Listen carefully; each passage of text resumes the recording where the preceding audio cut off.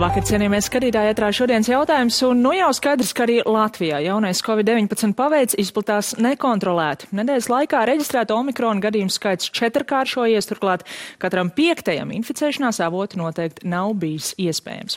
Vai tas nozīmē, ka pēc svētkiem būs nepieciešami jauni ierobežojumi, politiķi lems nākamnedēļ, bet tikmēr dažus pandēmijas vājināšanas vārdā jau pieņemtos lēmumus jāvērtē Satversmes tiesai. Cik pamatot šajā neordinārajā laikā bijuši cilvēku brīvība aizskārumi, arī par to, bet ne tikai. Šokar saruna ar pēdējās nedēļas vēl Satversmes tiesas priekšsēdētājs Anita Osipova. Labvakar. Labvakar. Osipovas kundze, šis gads Satversmes tiesai laikam ir pagājis tādā teritoriālās reformas zīmē, daudz lēmumu tieši par novadu apvienošanu, daudz arī skaļi apspriest, politiķu apspriest lēmumu. Nākamais būs Covid-19 ierobežojumu gads, vai pagaidām nav to pieteikumu tik daudz, kā varbūt publiski varēja noprast, ka varētu būt? Pieteikumi Satversmes tiesā par Covid ierobežojumiem ir nākuši, un kopskaitā es varu pateikt, ka ir saņemti līdz šim brīdim 84. Varēja redzēt, ka daļa no viņiem bija organizēti ar drošu roku, tāpēc, ka nāca vienveidīgi pieteikumi, gandrīz vai pēc šablona, tikai pieteikumu iesniedzēji mainījās. Praktiski ir nosegts viss lauks, par ko cilvēks sūdzas. Sākot ar sejas masku valkāšanu, par attālinātajām mācībām skolā, par ierobežojumiem tirzniecībā, par ierobežojumiem pakalpojumos un daudzas citas lietas. Lielākais darbs Satversmes tiesai vēl ir priekšā. Ir izspriesta līdz šim viena lieta. Pagājušā gada decembrī bija spriedums, bija apvienoti vairākas konstitucionālās sūdzības pēc azartspēļu organizētājiem. Tātad šī lieta ir izspriesta. Dienas kārtībā mums vēl ir vairākas, kuras tuvākā laikā tiks izspriestas par komercdarbības ierobežojumiem lielajos tirzniecības centros, par prasību veikt Covid-19 testu pirms ieceļošanas Latvijā, Latvijas pilsonim un vēl virkni citu. Kas mēs zinām, šī prasība tagad atkal no jauna ir noteikta, bet 84 lietas iesniegtas, ierosinātas jau droši vien nav visas. Ierosinātas nav visas, 68 pieteikumi ir saņēmuši atteikumus dažādu iemeslu dēļ. Lielākā daļa tāpēc, ka vajadzēja vērsties administratīvajā tiesā. Satversmes tiesa tas ir gala. Tikai tad jau, kad ir visi procesi iztiesāti. Vai ir kādas lietas arī par prasību vakcinēties, vai arī paredzēt, ka tādas vēl varētu nākt tagad, kad mēs zinām, decembra vidū tikai stājās spēkā šī prasība vakcinēties, lai strādātu klātienē? Pie mums persona var atnākt tikai tad, kad viņai ir iestājušās nelabvēlīgas sekas, nevis tad, kad viņa prognozē. Tātad, cilvēkam ir jābūt cietušam no normas piemērošanas. Tikai tajā brīdī vispirms viņš ļoti iespējams iet uz administratīvo tiesu, un tikai tajā gadījumā, ja norma ir skaidra, sekas ir iestājušās, viņš var nākt uz Satversmes tiesu. Tā ka lielākoties starp to brīdi, kad personai tātad likumdevējs pieņem to jauno normu, kas varētu būt ierobežojoša, un līdz tam brīdim, kad persona var vērsties Satversmes tiesā un lieta ir izskatīta, reizēm aiziet pāris gadi. Tad, principā, šīs prasības vēl varētu būt pieņemtas? Šīs prasības noteikti varētu būt, un ja mēs skatāmies uz 2008.–2009. gada ekonomisko krīzi, kas toreiz bija, kur arī ļoti daudzas normas tika grozītas un cilvēku tiesības tika ierobežotas, vēl 7–8 gadus Satversmes tiesa skatīja lietas, kas bija saistīts ar tā laika krīzes laikā pieņemtajām tiesību normām. Bet tad tas ir vairāk tāds principa jautājums, tāds tūlītais labums cilvēkam no šīs prasības īsti nebūtu. Cilvēkam ir labums, tāpēc, kad tiesa pārskata spriedumu, piemēram. Viņš ir tiesājies, viņa spriedums ir nelabvēlīgs, tāpēc, ka norma nosaka personai nelabvēlīgu rezultātu. Viņš atnāk uz Satversmes tiesu, un ja Satversmes tiesa atzīst normu attiecīgi par nesatversmīgu un dod šo labvēlīgo risinājumu pieteikumu iesniedzējiem, viņa lieta parastajā tiesā tiek pārskatīta, viņa tiesības tiek atjaunotas. Starp citu, ja mēs runājam par likumu izvērtēšanu tieši no Satversmes tiesas viedokļa, bieži šajās diskusijās tiek runāts tieši par likumdošanas kvalitāti, par likumu pieņemšanas kvalitāti, un mēs skatāmies uz šo Covid laiku, uz to, kā ir strādājusi valdība, un vēlāk arī jāsaka atsevišķos gadījumos diezgan automātiski šos lēmumus pārapstiprinājusi Saeima. Tur ir gadījumi, kad tā izpratne par to, kas tieši niansēs tiek pielemts, ar kādu pamatojumu, ar kādu mērķi, ir dažāda, vai jūs pieļaujat, ka varētu būt, ka tieši šī procesa dēļ, un nevis varbūt to šajos lēmumos ietverto ideju dēļ, kaut kādi ierobežojumi Covid-19 laika arī varētu tikt atzīti par pretsatversmi? Man ir grūti prognozēt. Procesa dēļ Satversmes tiesa ļoti retos gadījumos ir atzinusi normu par nesatversmīgu. Tikai tad, ja bija acīm redzami, ka ja šo procesa pārkāpumu nebūtu, tad būtu bijis pilnīgi cits rezultāts. Turklāt mums ir jārēķinās arī ar to, ka mēs šobrīd strādājam ārkārtas situācijas apstākļos, ko likumdevējs ir noteicis, un šeit šie noteikumi ir nedaudz citi nekā tad, kad mēs dzīvojam normālu dzīvi. Un, protams, ka Satversmes tiesa vērtējot ņems vērā arī to, vai tas ir ārkārtas risinājums, kurš ir jāpieņem tūlīt, un tas ir visu kopējais labums, ka tas risinājums tiek pieņemts tūlīt. Tātad tas arī to procesa kritērijus varētu mainīt. Vērojot arī šīs diskusijas par dažādiem Covid-19 ierobežojumiem, ļoti bieži tiek piesaukts citu valstu piemērs, reizēm varbūt selektīvi izvēloties to valstu, kas tad vairāk atbilst tam pašu pārstāvētajam viedoklim. Vai skatoties uz šo, ir būtiski arī, kurā brīdī tieši Satversmes tiesā nonāk un tiek skatīta lieta, respektīvi, vai tajā brīdī Latvija ir, piemēram, vienīgā, kas prasa vakcinēties, to skait deputātiem, lai varētu strādāt, vai tajā brīdī jau arī citas valstis šo ir vērtējušas un pieņēmušas, respektīvi, cik jūs ņemat vērā šo salīdzinājumu ar citām valstīm, kā to dara politiķi? Mēs noteikti apskatāmies, kas notiek citās valstīs, īpaši tāpēc, ka mēs neesam Latvija kosmosā, mēs esam Latvija Eiropas Savienībā, un mums ir saistoši Eiropas Savienības tiesas nolēmumi, mums ir saistoši Eiropas cilvēktiesību tiesas nolēmumi, un mēs skatāmies, un ļoti daudzas normas, kas ir saistošas mums, ir saistošas visām Eiropas Savienības dalību valstīm. Un ir tas moments, ka tā mūsu nacionālā norma iet sasaistē ar visai Eiropas Savienībai svarīgo normu, tāpēc mums ir ļoti svarīgi izpētīt, kas notiek Eiropas Savienības tiesā un kas notiek citās Eiropas Savienības dalību valstīs. Bet ja neskatāmies uz tiesu nolēmumiem, bet tieši uz politiskiem lēmumiem, tas vien, ka citas valstis arī tā dara, tas ir arguments? Juridiski tas nav arguments. Tā brīdī, kad kāda cita tiesa to ir izvērtējusi, mēs apskatāmies uz šiem argumentiem, ar kuriem cita tiesa to ir vērtējusi, tad mēs redzam kaut ko, kas arī mums varētu varbūt noderēt. Tas nozīmē, ka ir politiķiem arī šajā lēmumu pieņemšanas procesā jāmeklē tāds pamatīgs pamatojums, ne tikai skatoties, ko apkārt dara. Viennozīmīgi. Skaidrs, ka pirms rudenī gaidāmajām Saeimas vēlēšanām tieši Covid-19 ierobežojumi, prasība vakcinēties un citi būs diskusiju centrā. Vai jūs paredzat, ka kādi lēmumi, Satversmes tiesas lēmumi par šiem jautājumiem varētu iekrist šajā tieši priekšvēlēšanas periodā, pavasaras, vasaras mēneši? Noteikti, tāpēc, ka tie, kas ir iesniegti pieteikumi konstitucionālās sūdzības pēdējā pusgada laikā, šīs ziemas beigas, pavasars ir tas laiks, kad tur būs nolēmumi šajās lietās. Bet speciāli garumā nevilksiet tā, lai iziet ārā no šī? Mēs nedrīkstam vilkt garumā. Likumdevējs mūs ir ielicis ļoti stingros laika rāmjos. Gan no tā brīža, kad pieteikums ienāk Satversmes tiesā, mums mēneša laikā ir jāizskata un jāatbild. Vai nu jāierosina lieta, vai nu jānoraida. Un tālāk arī viss mums notiek pēc stingra kalendārā grafika. Mēs nevaram ievilkt lietas, un ko es varu teikt, ka mēs esam šogad strādājuši apsteidzot visus savus noteiktos termiņus administratīvu teritoriālās reformas lietā, jo pašvaldības nāca pie mums ar pusgada starpību. Un, lai apvienotu vienā lietā, tad mums tiešām nācās ļoti rūpīgi strādāt un ļoti ātri strādāt. Jūs minējāt laika rāmi, kādā tiesa ir ielicis likumdevējs. Arī tiesa, var teikt, kaut kādā ziņā ir ielikusi laika rāmī likumdevēju.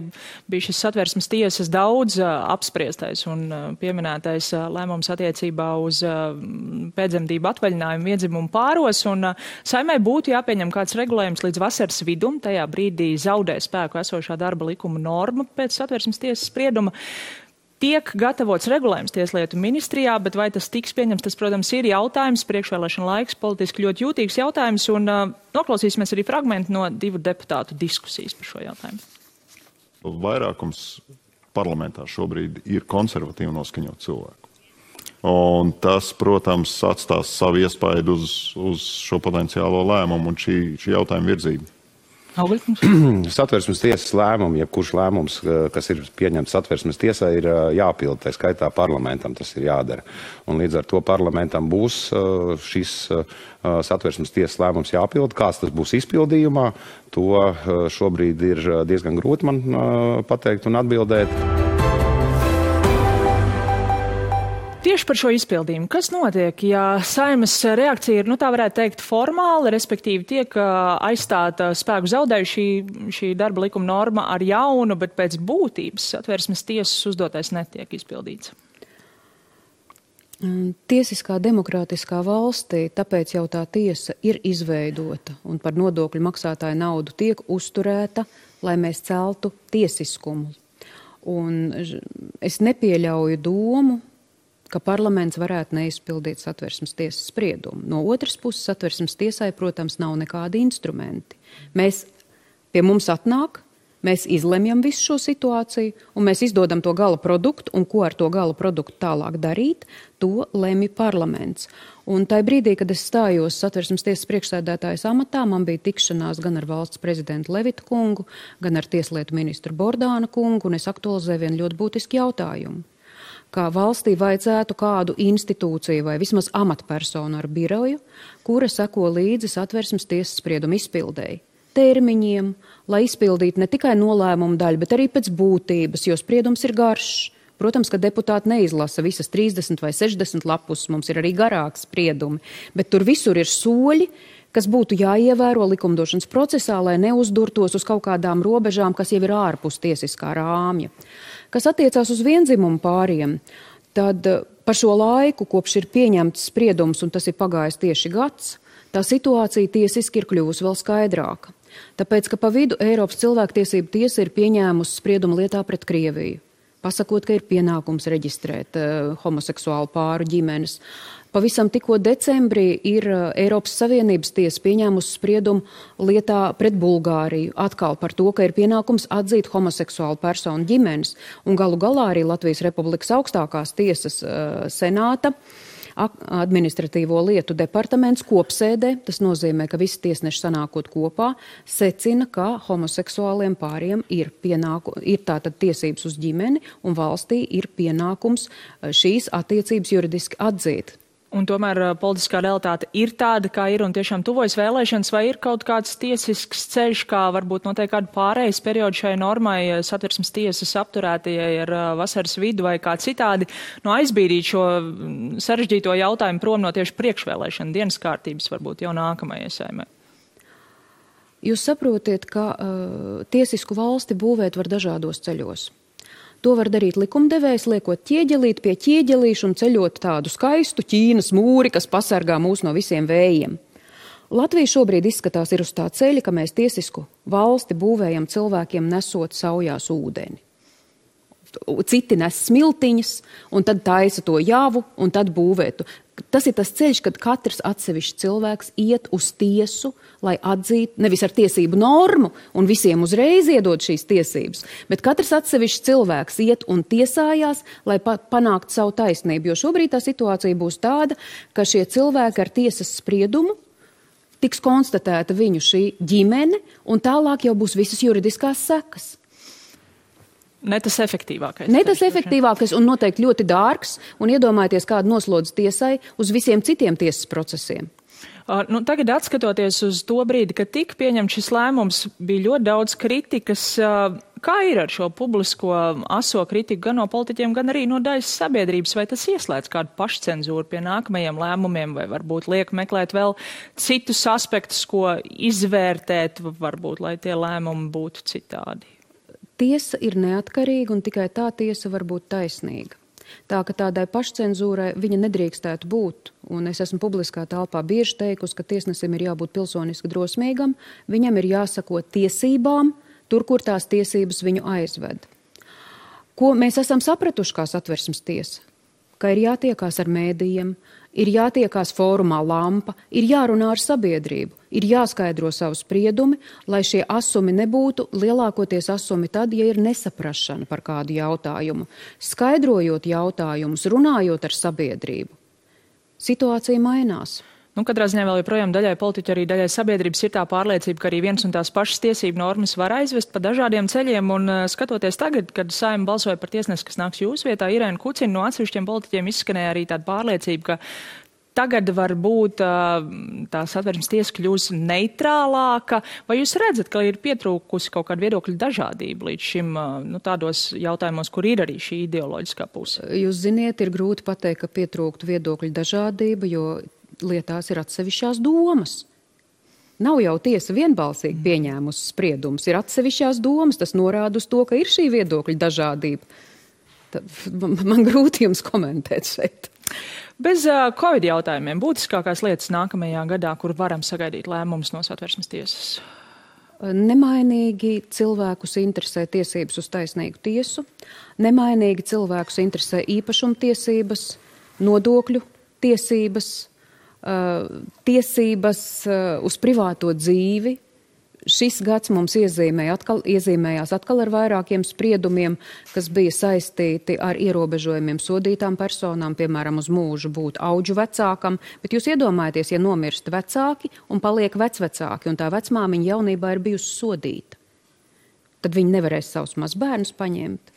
Ir ļoti daudzi jautājumi, kuri mums vēl ir jārisina, un Satversmes tiesa turpinās strādāt un turpinās strādāt pie tā, lai mūsu tiesību sistēmā nebūtu nesatversmīgas normas. Un Satversmes tiesa ir strādājusi jau 25 gadus, nesen atzīmējāt 25 gadu jubileju, un jāsaka, liela daļa no šī laika, 10 gadus jūs esat aizvadījusi tur. Kas ir varbūt jums pašai personīgi šķiet visbūtiskākie lēmumi vai panākumi Satversmes tiesas šajā laikā? Ir ļoti daudz būtisku lēmumu, bet visvairāk varbūt man patīk, kad persona ir atnākusi ar konstitucionālo sūdzību un ka mēs varam atjaunot taisnīgumu. Aiz šīs lietas mēs redzam cilvēku. It kā mēs strādājam tikai ar normām, bet aiz šīs lietas mēs redzam cilvēku. Un viens tāds liels panākums noteikti bija valsts noslēpuma lieta. Personai nav tiesības uz pielaidi valsts noslēpumam, bet personai ir tiesības saglabāt darbu. Un tas, kas bija Latvijā izveidots, neatbild arī Eiropas cilvēktiesību tiesas prasībām. Un otra bija šī DNS lieta, kad personai, kad viņi tiek turēti aizdomās, tiek noņemts bioloģiskais materiāls un tiek saglabāts un tiek aizsūtīts uz ārzemēm salīdzināšanai, un kaut arī viņš zaudē šo procesuālo statusu un vairs nav aizdomās turētais. Kas notiek tālāk ar bioloģisko materiālu šajā laikā, kad mēs tik ļoti uztraucamies par privātumu? Jā, tiešām ārkārtīgi dažādi jautājumi. Raidījuma noslēgumā pavisam īsi, zinām, pēc šādiem publiska darba termiņa beigās mēdz būt arī politiski piedāvājumi aizejot no darba. Jums nav aicinājumi startēt nākamajās vēlēšanās? Nē, es neesmu saņēmusi aicinājumu startēt nākamajās vēlēšanās, bet es arī esmu atturējusi tikties ar politiķiem, kamēr es esmu Satversmes tiesas priekšsēdētāja. Tā kā varbūt pēc februāra vēl varētu kāds nākt. To nekad nevar zināt. Paldies šovakar par sarunu un veiksmu atlikušajā laikā. Paldies jums. Paldies arī jums, skatītāji, par uzmanību un tiksimies rīt.